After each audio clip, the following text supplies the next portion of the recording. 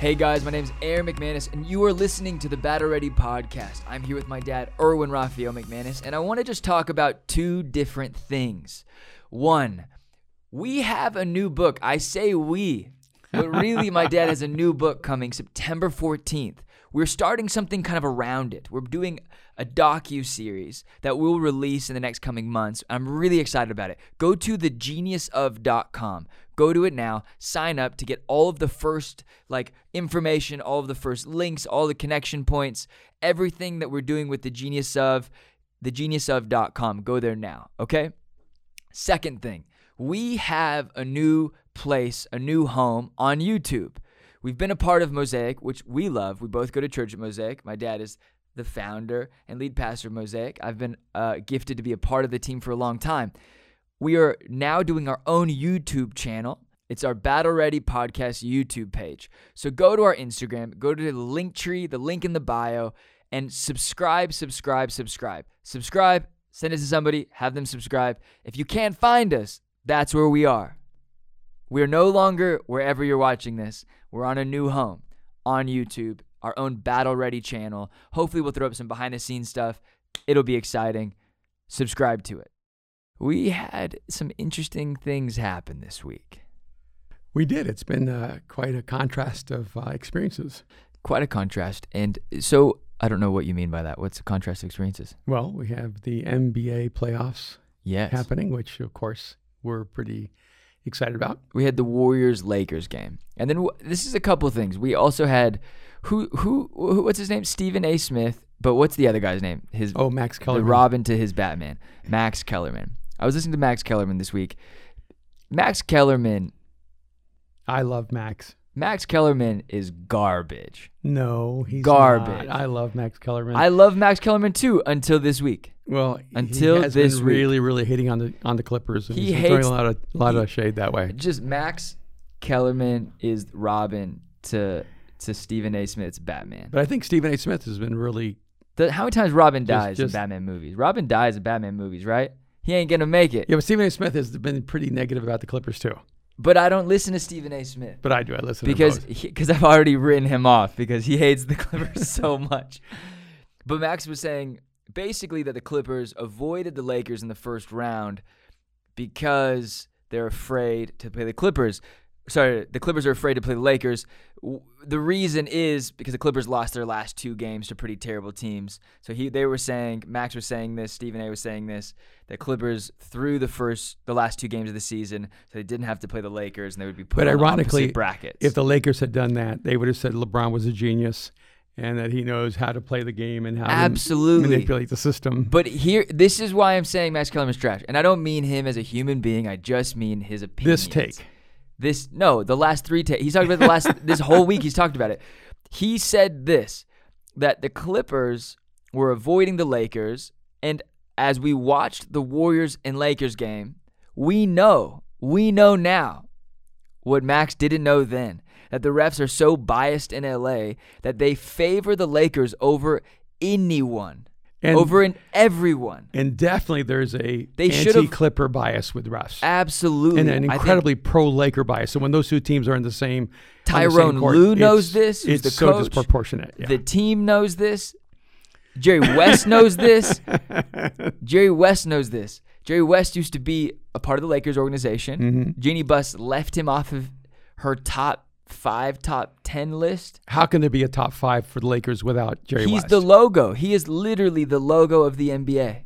There must be something personal going on. But I'm going to compare this to something in life because I think in life we all mature, we all grow, we all evolve. He started with the Lakers, and then he became a great man and went to the Warriors. And then he's become. But he also went to the Thunder. Didn't he go to the Thunder?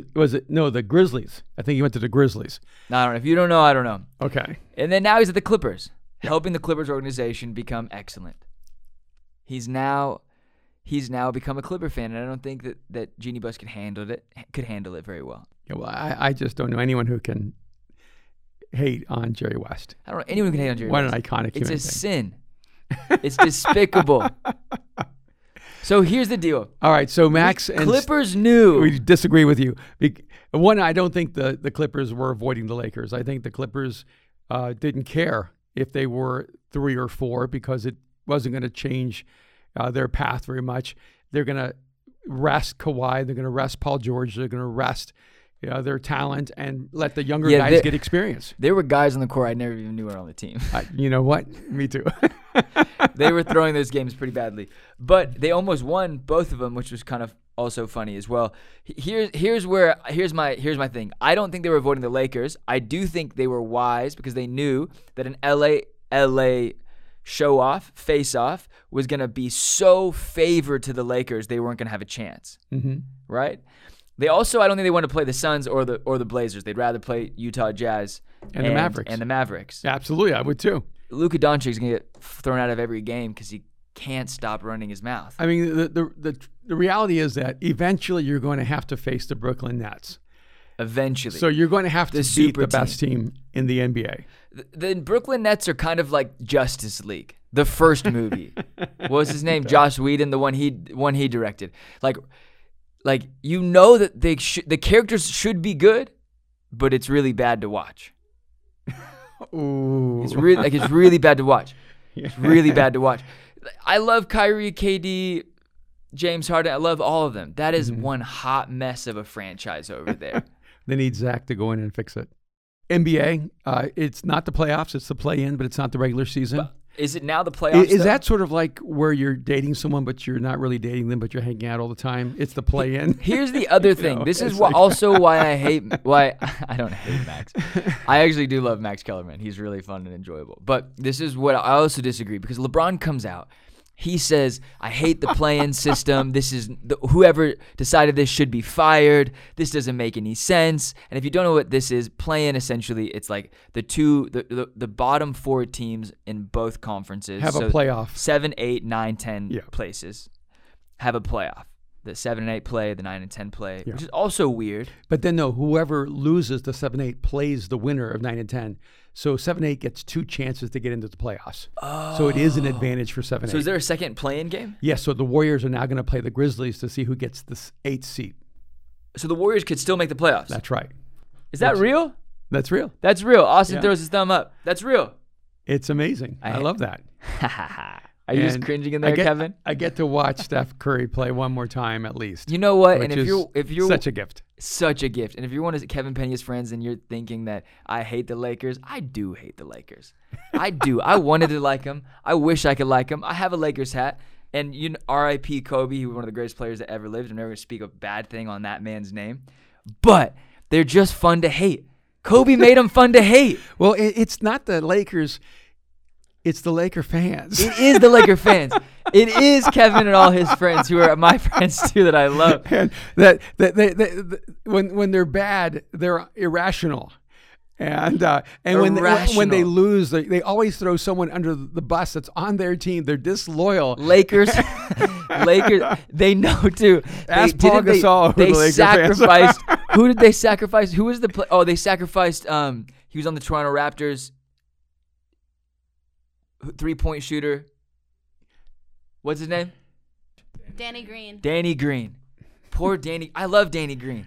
He's had a great career. He also went to University of North Carolina, Chapel Hill. He's a Tar Heel just like I am. He did. So we're always going to love him. He had a bad year on the Lakers, and those guys ate him alive. They have to pick someone. They picked Paul Gasol. They picked Danny Green. They did. They picked Lamar Odom. Oh, but it was never, They picked Lonzo Ball. Yeah. They got rid of Shaq. When they had a chance to win 6 in a row. Every year, the Lakers sacrifice somebody to the basketball deities. Throw them into the volcano. Throw them into the volcano. Please give us another Kobe. Please give another Magic. And then I just had to laugh because I could see. I was seeing 3, so I just shot for the middle one. I just think that's kind of funny. So basically, the semantics of the game.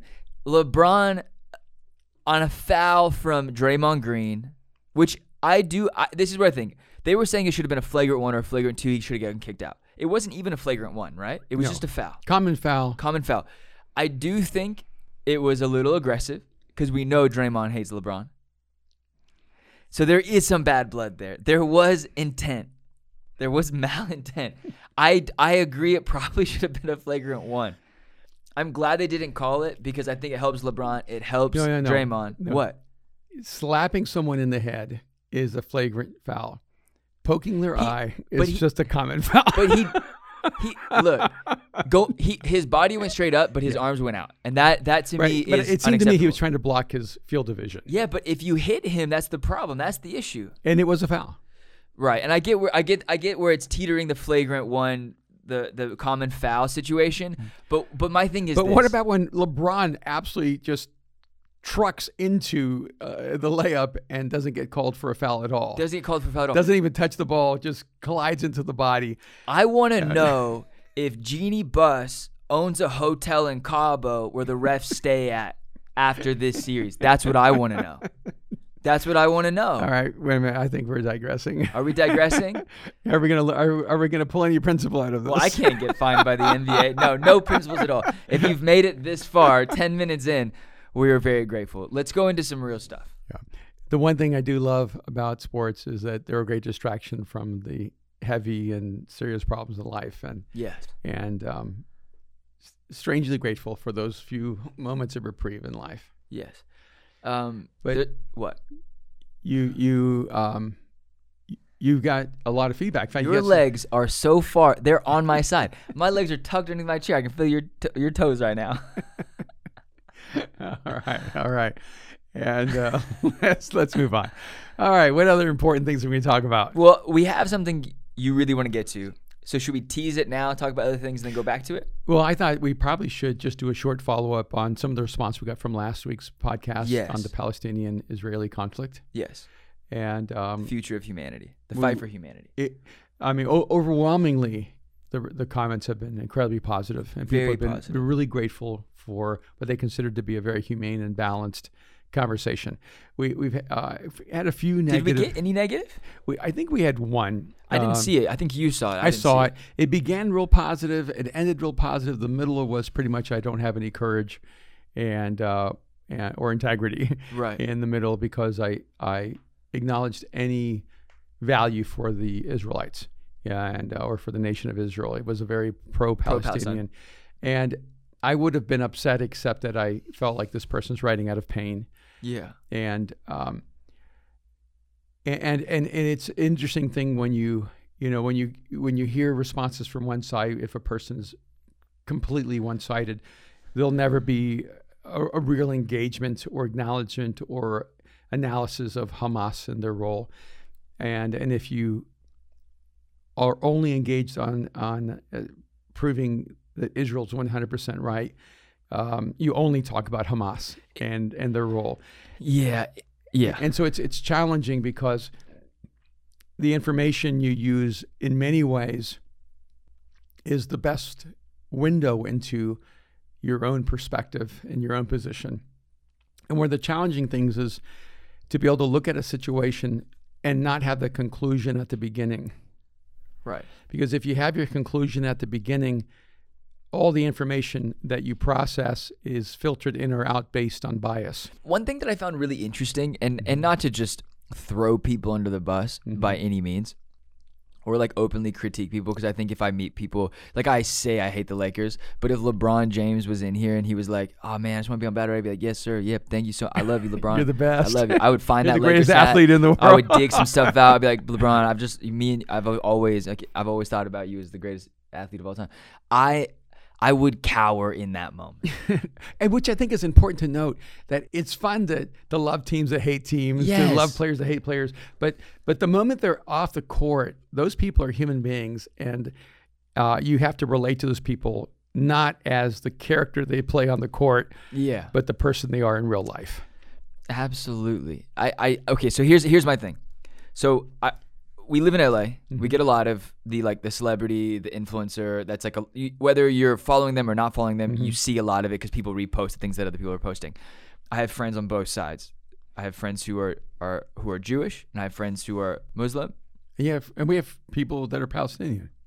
Yes. Yeah. And we have people who are part of Mosaic and people who aren't. Yeah. And it's really who are part of both, which is really incredible. And so I was talking to someone this weekend. She listens to Battle Ready. She's becoming a friend, and She was obviously deeply emotional about what's going on over there. She's Lebanese, and they live in LA now, and they live down the street. They've been coming to Mosaic, and they've listened to us a lot during the pandemic, which is like really cool. That they're actually like super open to kind of hearing but what we're talking about. But we were talking, and I was like, look, she sends me really great videos because I asked her to, and she's like, we opened a really great dialogue. She's something really like a really positive text about our last podcast, being like, thank you for talking about both sides. And I am seeing more of that now, being like, whether I'm like, I have a friend who's also a really great person who is Jewish, and her and her boyfriend are my friends, and she was talking about, she's like, I'm Jewish, but I also have friends who are Muslim, and she's like, I'm talking about it from the perspective of people need to stop blowing each other up. People need, like, right. She's having more of an open-minded conversation, but also going like, this isn't okay and this isn't okay, and we got to call it what it is, and we got to make some changes. But one thing that I was talking about was like, celebrities on either side seemed very skewed. Like, a lot of the infographics and the posts on Instagram and the stories, they were really, really, really asymmetrical to one side. Yeah, it was Palestine has never done anything wrong. Land is stolen from them, and the Jewish people are trying to kill us and murder us, and they are the actual terrorists. And it seemed like for a moment, popular opinion was leaning very, very, very, it has very much moved in that direction, and almost anti-Semitic, in a way. It's odd. It doesn't become anti-Semitic when you're dealing with the nation of Israel. It's described as anti-Semitic if it's acts of violence against Jewish people in other countries. Right. But for some reason, it isn't really described as anti-Semitic if you are anti-Israel as a nation. Right. I'm not saying that makes any sense to me. I'm just saying that's my observation. And that seems to be the posture of a lot of people, especially in like the major cities on the coast. Right.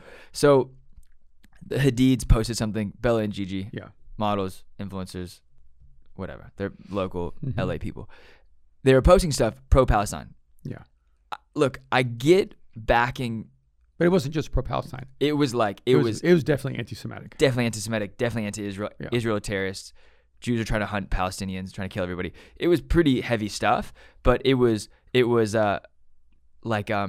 branded with like a sugary coating, like beautiful branding, beautiful infographic, like very clean. And I was like, this is so interesting. This is brainwashy stuff, crazy stuff. So I said to my friend, I was like, look, if you're reposting the Hadids, and not that she was, I don't think she was, but I found it through somebody else. If you're reposting these people are social influencers. Not that they don't get to have like their opinion, but whenever you claim that one side is completely and unanimously right and perfect, you can't trust that opinion. Right. Because this has been a problem for thousands of years. Both parties are at fault to some degree. And not in every situation, but I think in the overall like destruction of each other, they have a part to play, and they've played a role in each other's destruction. Yeah, and I don't even know the psychological effect. I've read this multiple times. I'm not sure if the numbers are right. Like, I read that over 3,000 missiles were sent from Hamas to Israel. Okay. To bomb Israel. Right. When I read 3,000, that seems to be an impossible number. I don't know if you guys can fact check that.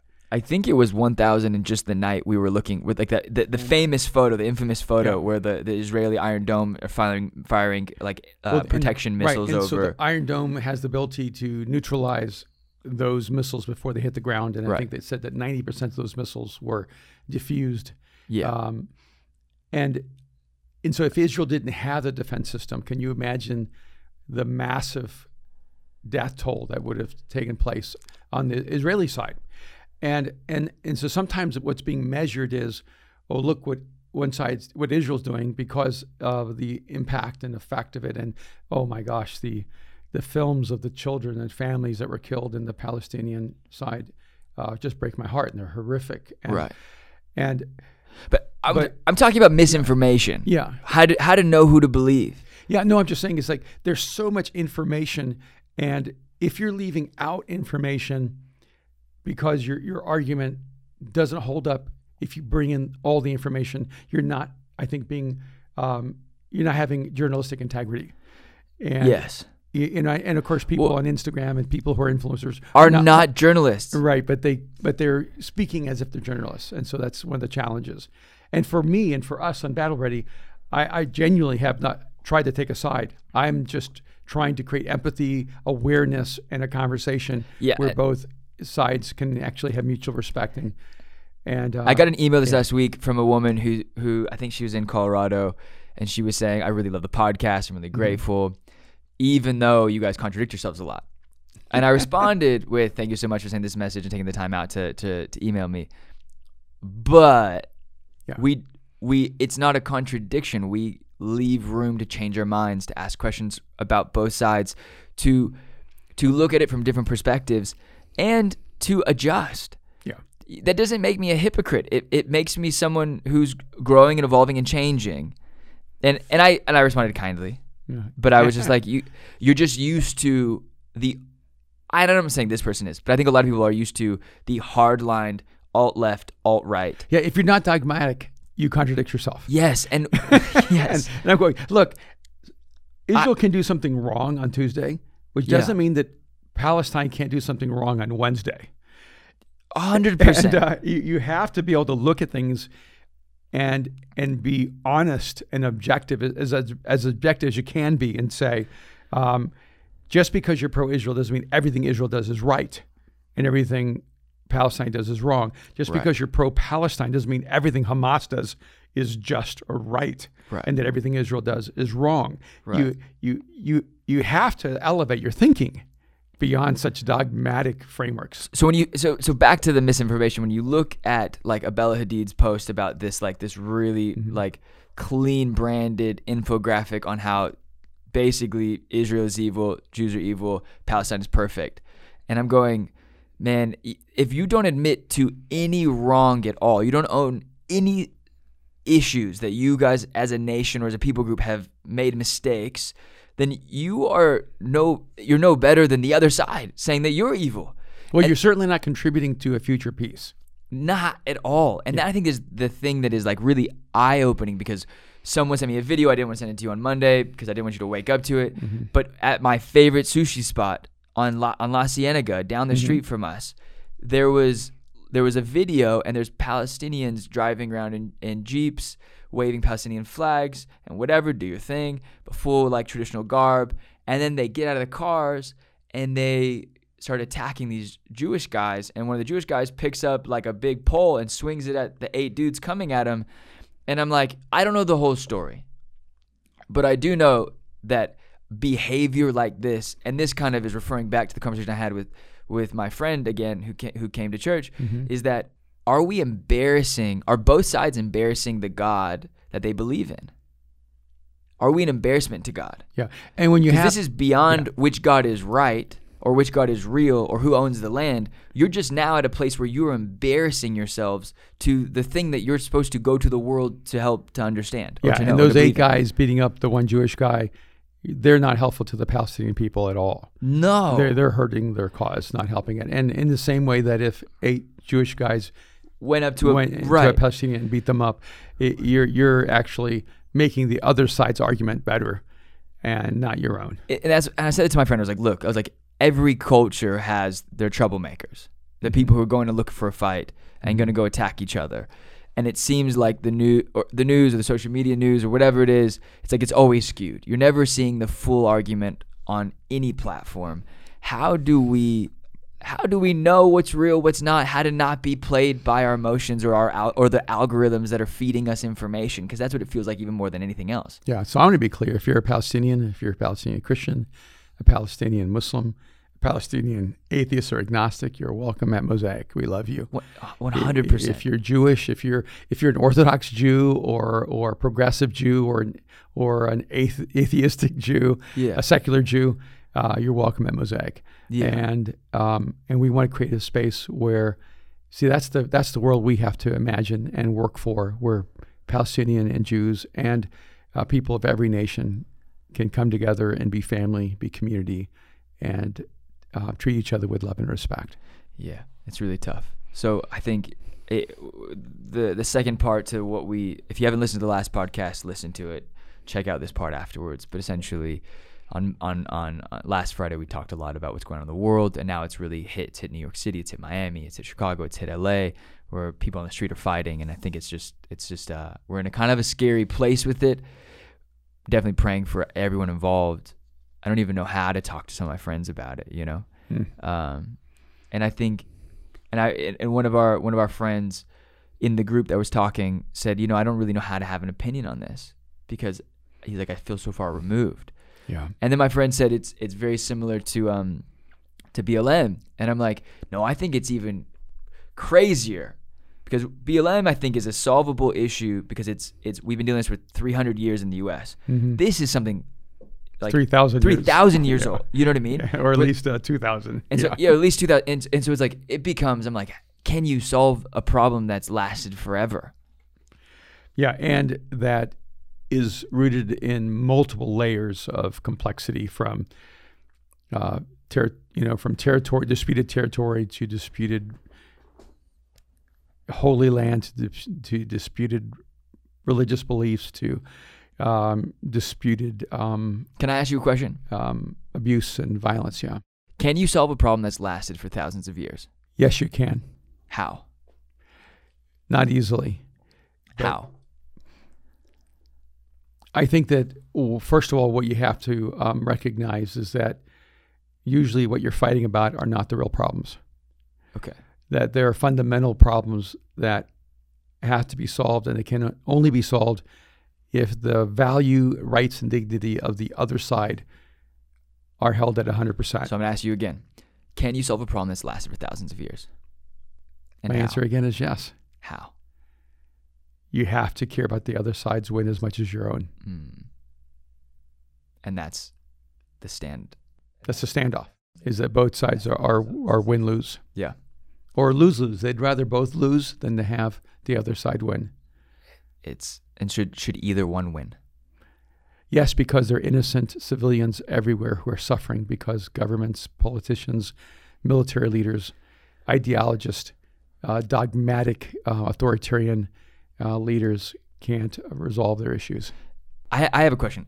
As like a taxpayer in the U.S. and I have paid taxes. I'm paying taxes right now. And remember, the more taxes you pay, it means the more money you made.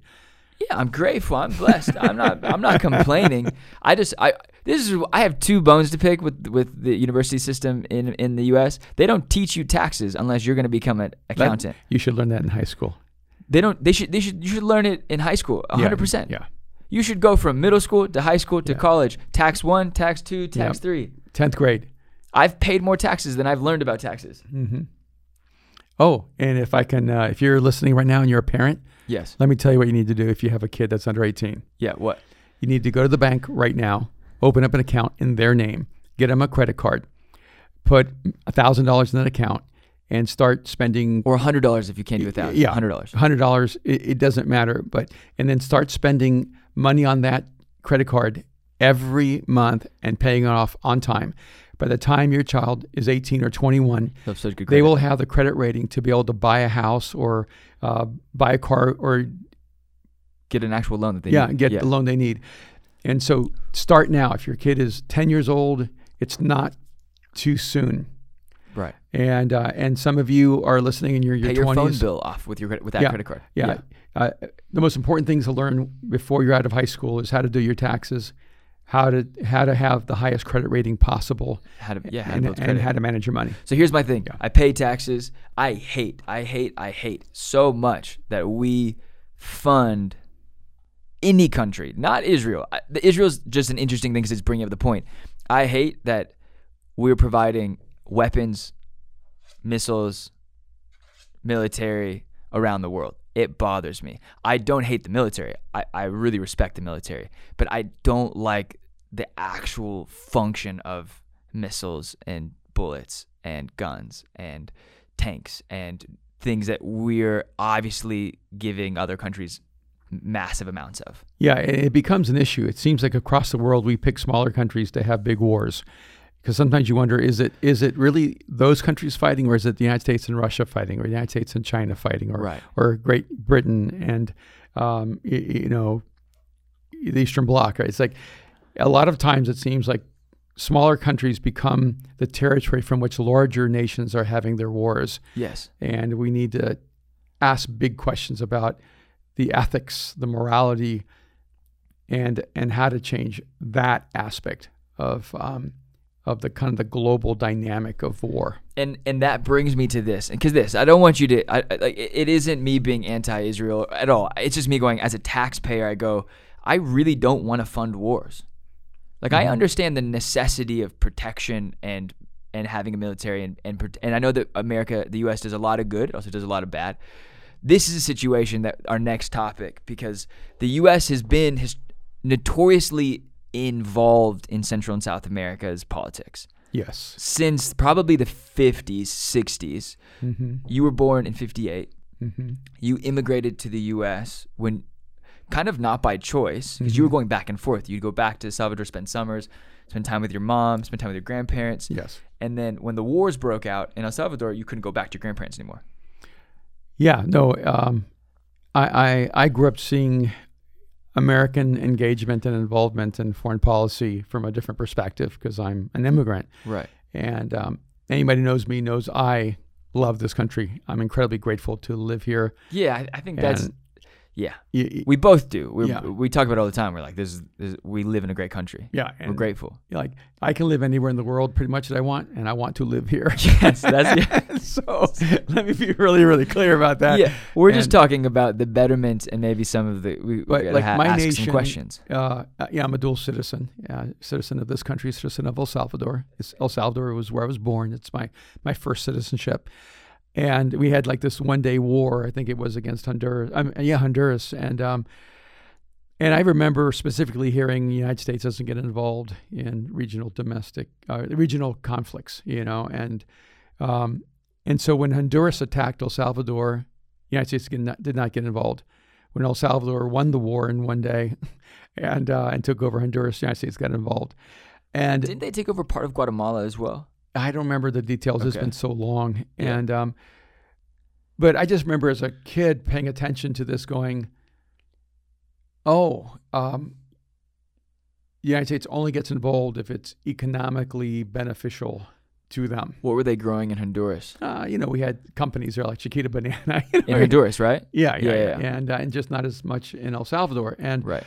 And I'm sure I am naive to all the political, economic nuances of those kind of relationships. I'm just saying that as an outsider, it doesn't look as clean as it does when you live here in the States.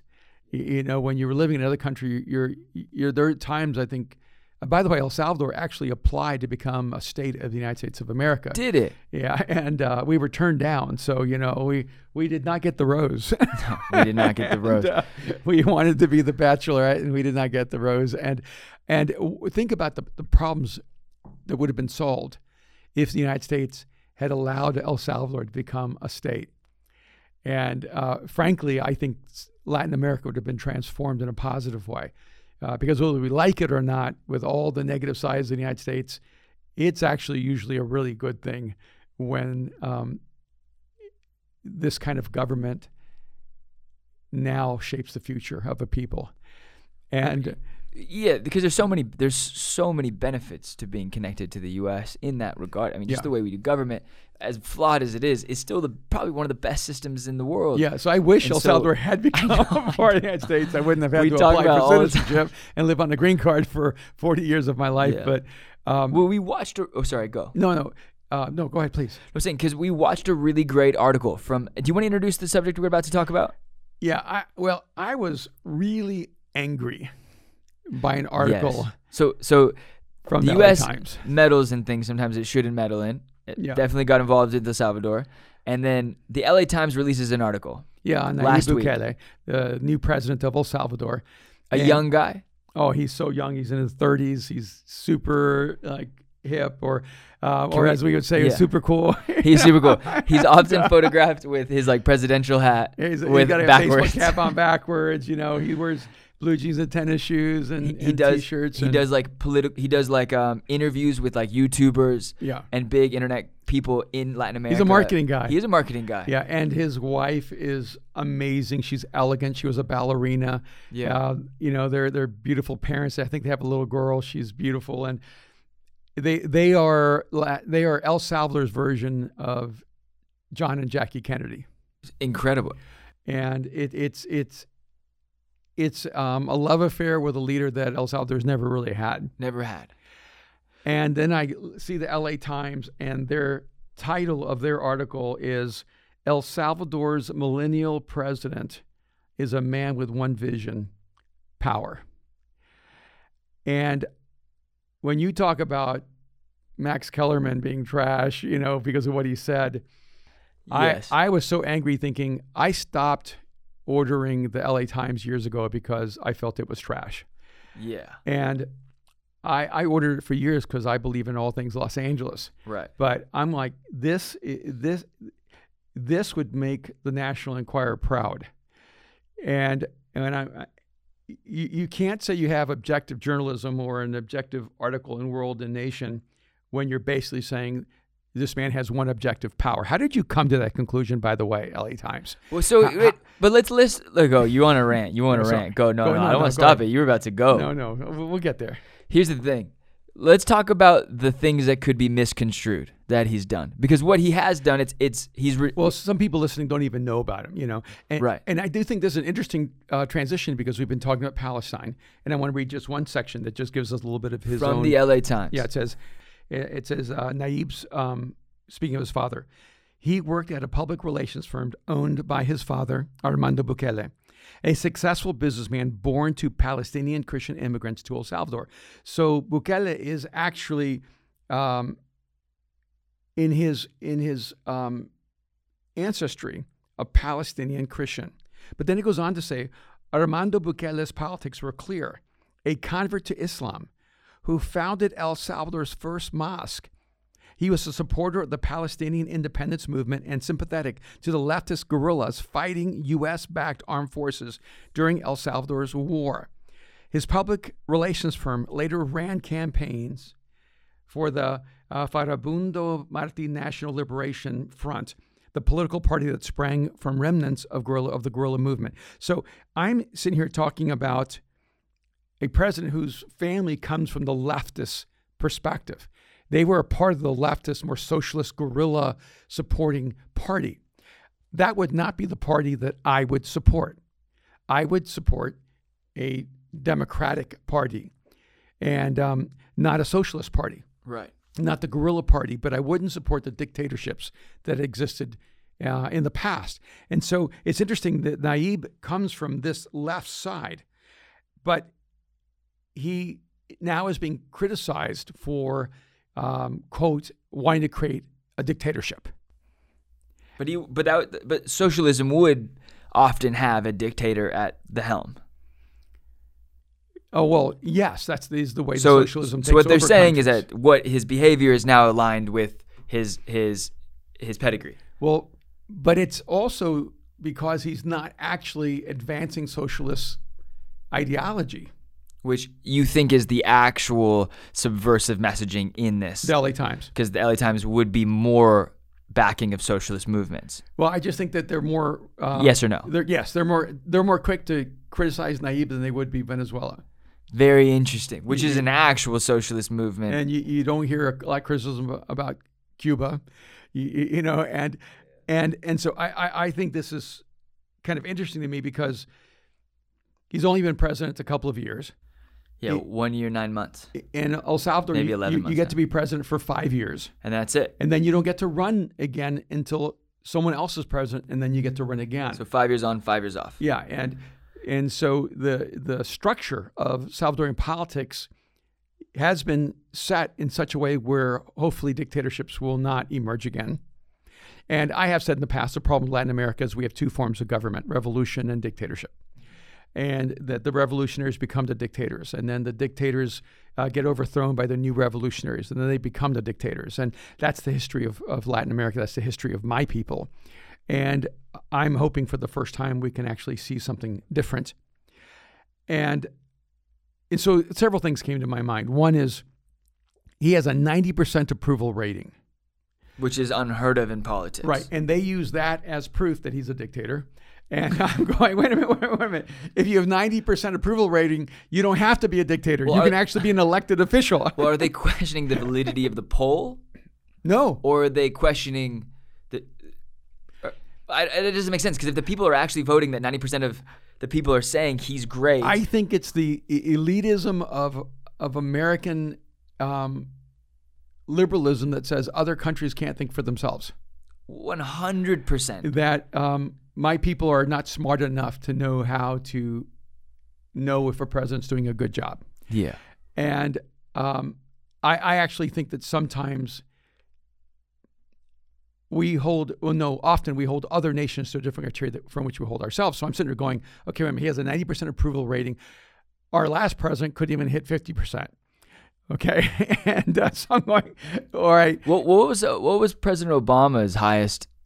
Yeah, find out because Obama's so popular. So let's so popular. What would be his highest approval rating? And I mean, Bush I think had the highest approval rating in modern time after 9/11, and then of course it dropped and tanked. Obama's highest approval rating was 68%. 68. That is extraordinary. Wow. And it doesn't even touch. That's a D. 90%. That's a C minus. It's a D. Yeah. So the best we get is a D, and the Salvadoran president in less than 2 years has an A.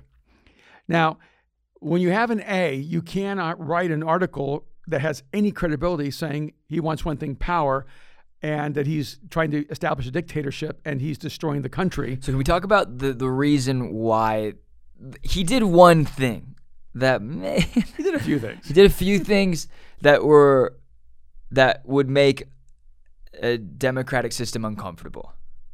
Can we say that? Because I want to get into the things that he has done that are, I think, far more remarkable. Yes, he has definitely used military influence to let people know that certain choices need to be made. Right.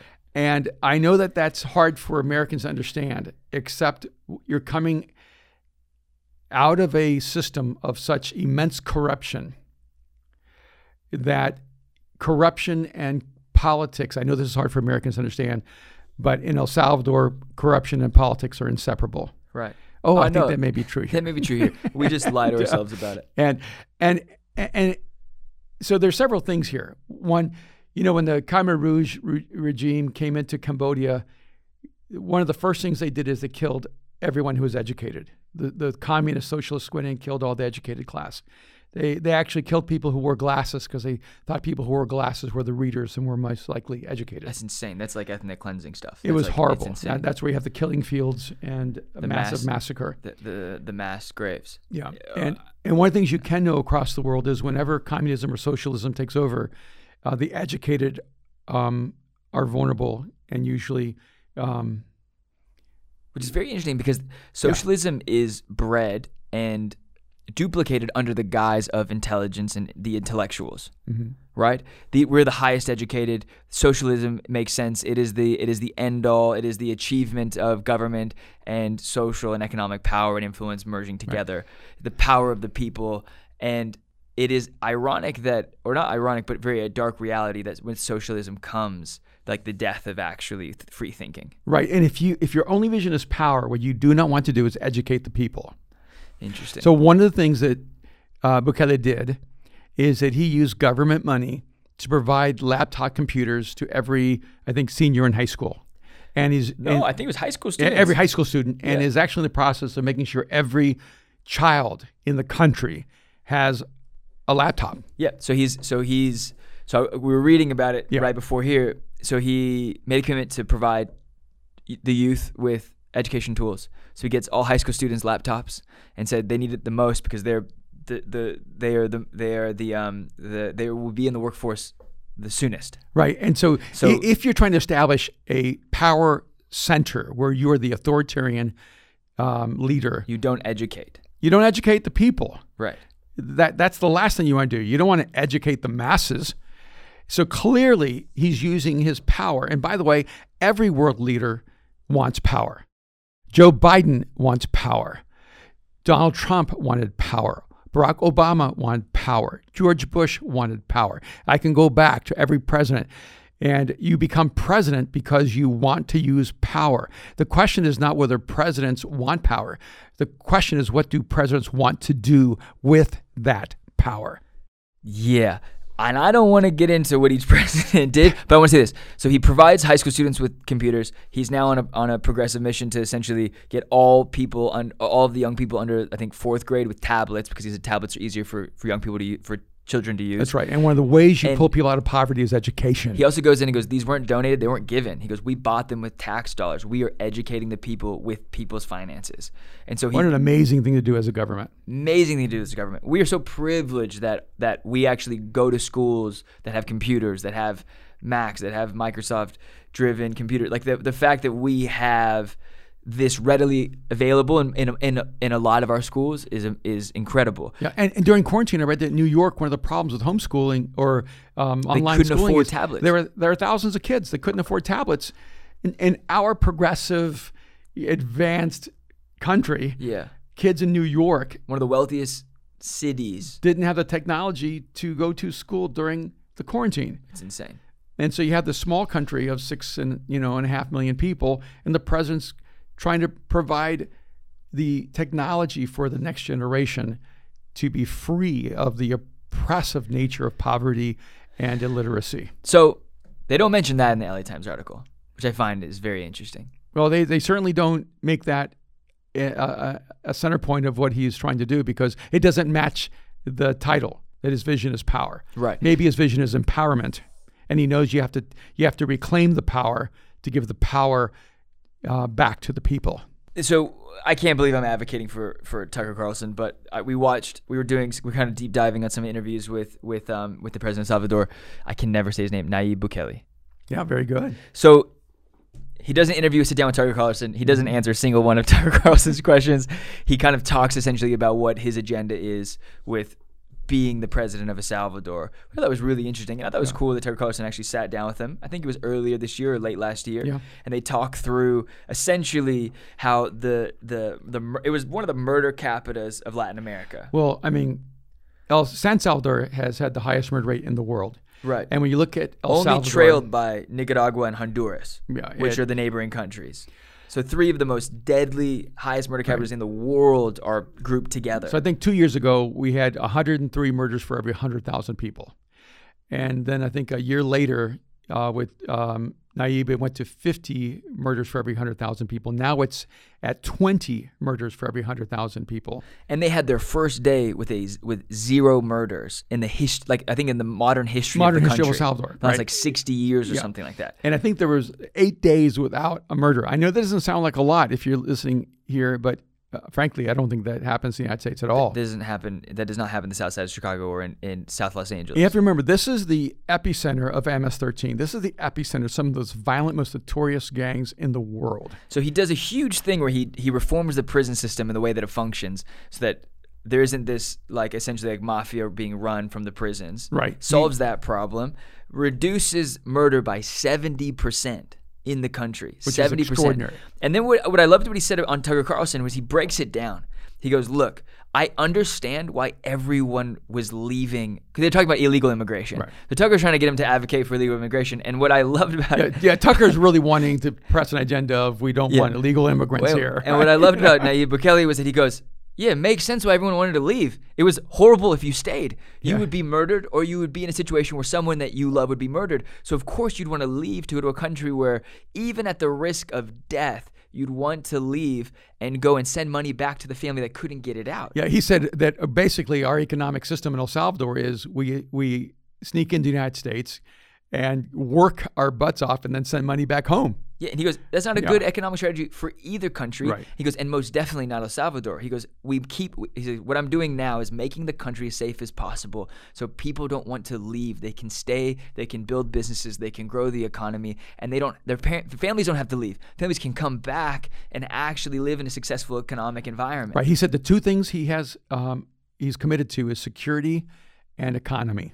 Yes. He said, if we're going to keep our people, if we're going to stop the migration of our intellectual property and our future generations leaving El Salvador, we need security, we need economy. But you cannot have a vibrant economy until you have legitimate security. Yes. If people are being killed everywhere and robbed everywhere, you're not going to have a thriving, vibrant economic system.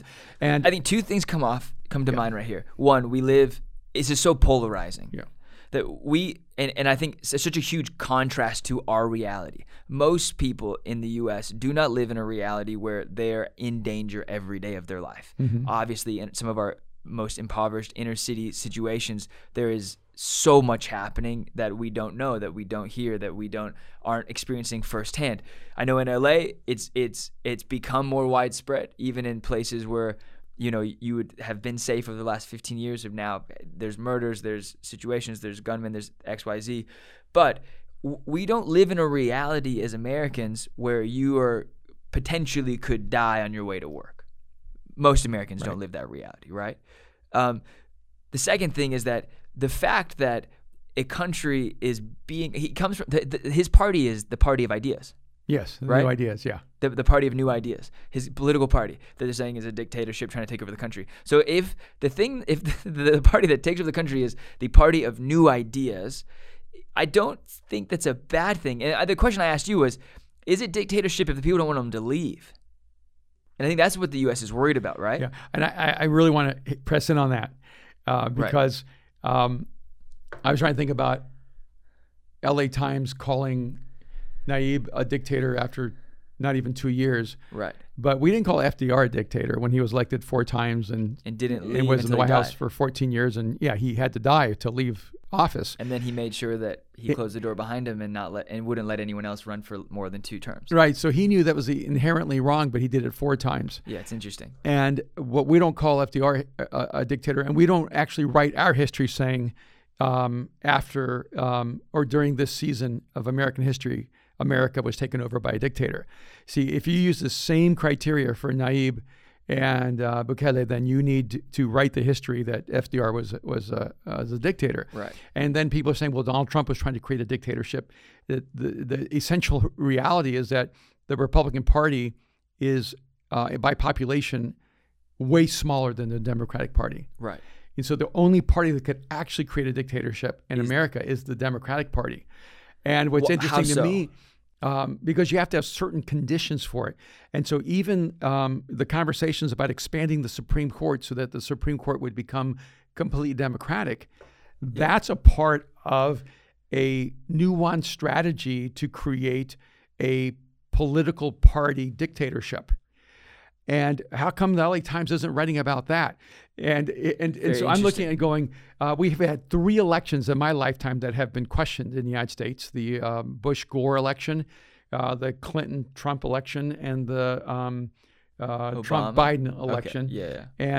Yeah. And when Bush won in Florida, our democracy was really fragile. Yeah. And we're supposed to be the ideal democracy in the world, and yet our election was really unclear at that time. And then when Trump was elected, Democrats said that the Russians actually colluded and manipulated our election, and so Trump actually didn't win. And there was never a moment where it was acknowledged that he actually won. It was always a question of whether he was actually our elected president. Yeah. And then Trump, which I don't think has any root in reality, but says, well, then the election was stolen from him. And I'm going, we need to pay attention to our democracy and, rather than writing LA Times articles about El Salvador's democracy. And then I looked at this section of the article and I thought this was interesting. This is an interesting highlight. El Salvador's president accused of using coronavirus to bolster autocratic agenda. And it explains that he imposed, I think it was a 6-week lockdown, a quarantine, to try to intervene on the spread of coronavirus across the nation. I'm going, wait a minute. All right. Wherever you followed this thing, Trump did not want a quarantine.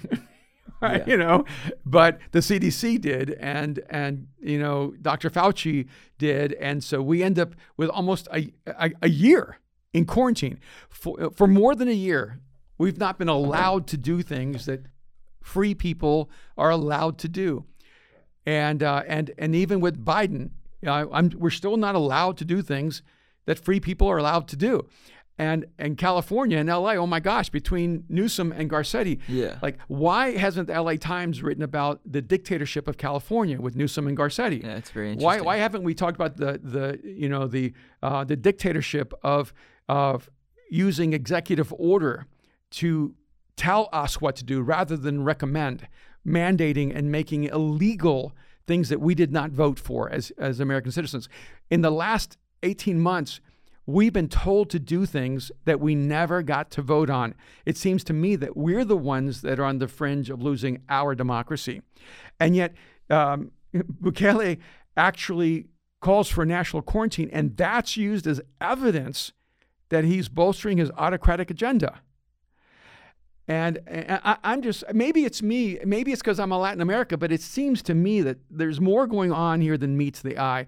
And I just like to ask the LA Times, how many people from El Salvador did you actually interview to get perspective on what's happening in our country? How many people did you actually talk to about what's happening in our country? Because you haven't had to deal with decades of violence. You haven't had to deal with the aftermath of a war that left our children with no skill except the ability to kill each other. You don't understand that 9 and 10-year-olds were given machine guns. 11 and 12-year-olds were trained by guerrillas to be killers. And when the war quote is over, they had no profession. The only occupation they have is to create MS-13 and to become professional killers. And so here's the thing. How do we offer a solution, and how do we provide some takeaways?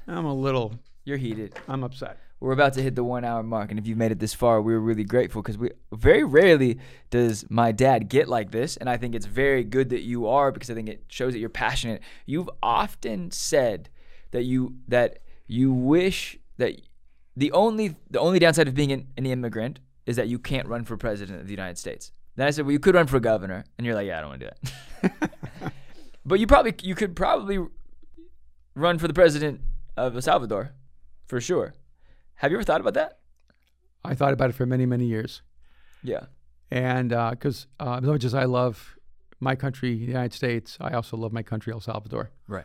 And our history is tragic. Our potential is unlimited. Mm-hmm. It's maybe the most beautiful country in the world. Okay. And a stunning topography, the geography, the nations, the people are beautiful people. And hard workers, intelligent, driven. Have you ever thought about it? I have thought about it. And would you ever do it? Well, they have Nayib Bukele, and I think that I hope he proves everyone wrong in the LA Times. I think he is already. I think he's doing what I'm a huge wanted fan. to do. And now I'm feeling like maybe I should run for governor of California, because I think California is in greater danger of losing its democracy than El Salvador. Yeah, have you seen who's running for governor of California? And you can post that Yikes. on the internet. You can post that on the internet too. Google that. That's getting bizarre. The moment we have the Terminator and reality TV stars running for politics, we are in political positions. We are in an interesting place. I have so much more to learn about this issue. I just think it was an irresponsible article by the LA Times. Yeah. Kate Lithicum, go to El Salvador before you write about it. And maybe, interview Nayib Bukele and let him share his perspective in an article that's so one-sided. Yeah. Because power is not a vision. Power is a means to fulfill a vision. As a journalist, you didn't even take time to figure out what the vision was. And I just expect better from American journalism. I don't. I know who they are and what they do. And American journalism is now, what is it? Like, it is the MySpace. Like, our kids won't read the LA Times because they will see it as the same garbage as TMZ and Vanity Fair. Not in its entirety. There's still goodness in it, but the reality is that where do we get valid information, right? Because a lot of it is things like even us. We're talking about people talking about something that's actually happening. Yeah. So I want to plug something, and I also want to go back and do some stuff for the beginning, but I want to plug this. You were working on a series, thegeniusof.com. Yes. A new book is coming out. Yes. We haven't named the name, but you are working on a new book, and that's connected to it. So go to thegeniusof.com, enter your information. It's just an email, just keeping updated. But we're going to start launching projects with my dad, Erwin Raphael McManus, sitting down, hopefully, with some of the most interesting minds and voices and geniuses of their time. I would love to sit down with someone like Nayib Bukele. Nayib Bukele, will you come on my documentary series, The Genius of? We've got to, if you know him, if you know someone who knows him, if you know someone who knows him, let's do it. But go to thegeniusof.com. The website is live. It's just an email subscription. The stuff is coming soon. Your book launches September 14th. It does. I'm so excited. And so now, from now until then, we're going to talk about it a lot. And we'll do a public announcement very, very soon. Very, very soon. Okay. Love you guys. Thank you for supporting. Rate and review this podcast on iTunes. Go to it. Rate and review it. Do it now. 5 stars. Leave a comment. This has been a fun conversation. Been a fun conversation. Hey, thank you, bud. Love you. You too. Bye.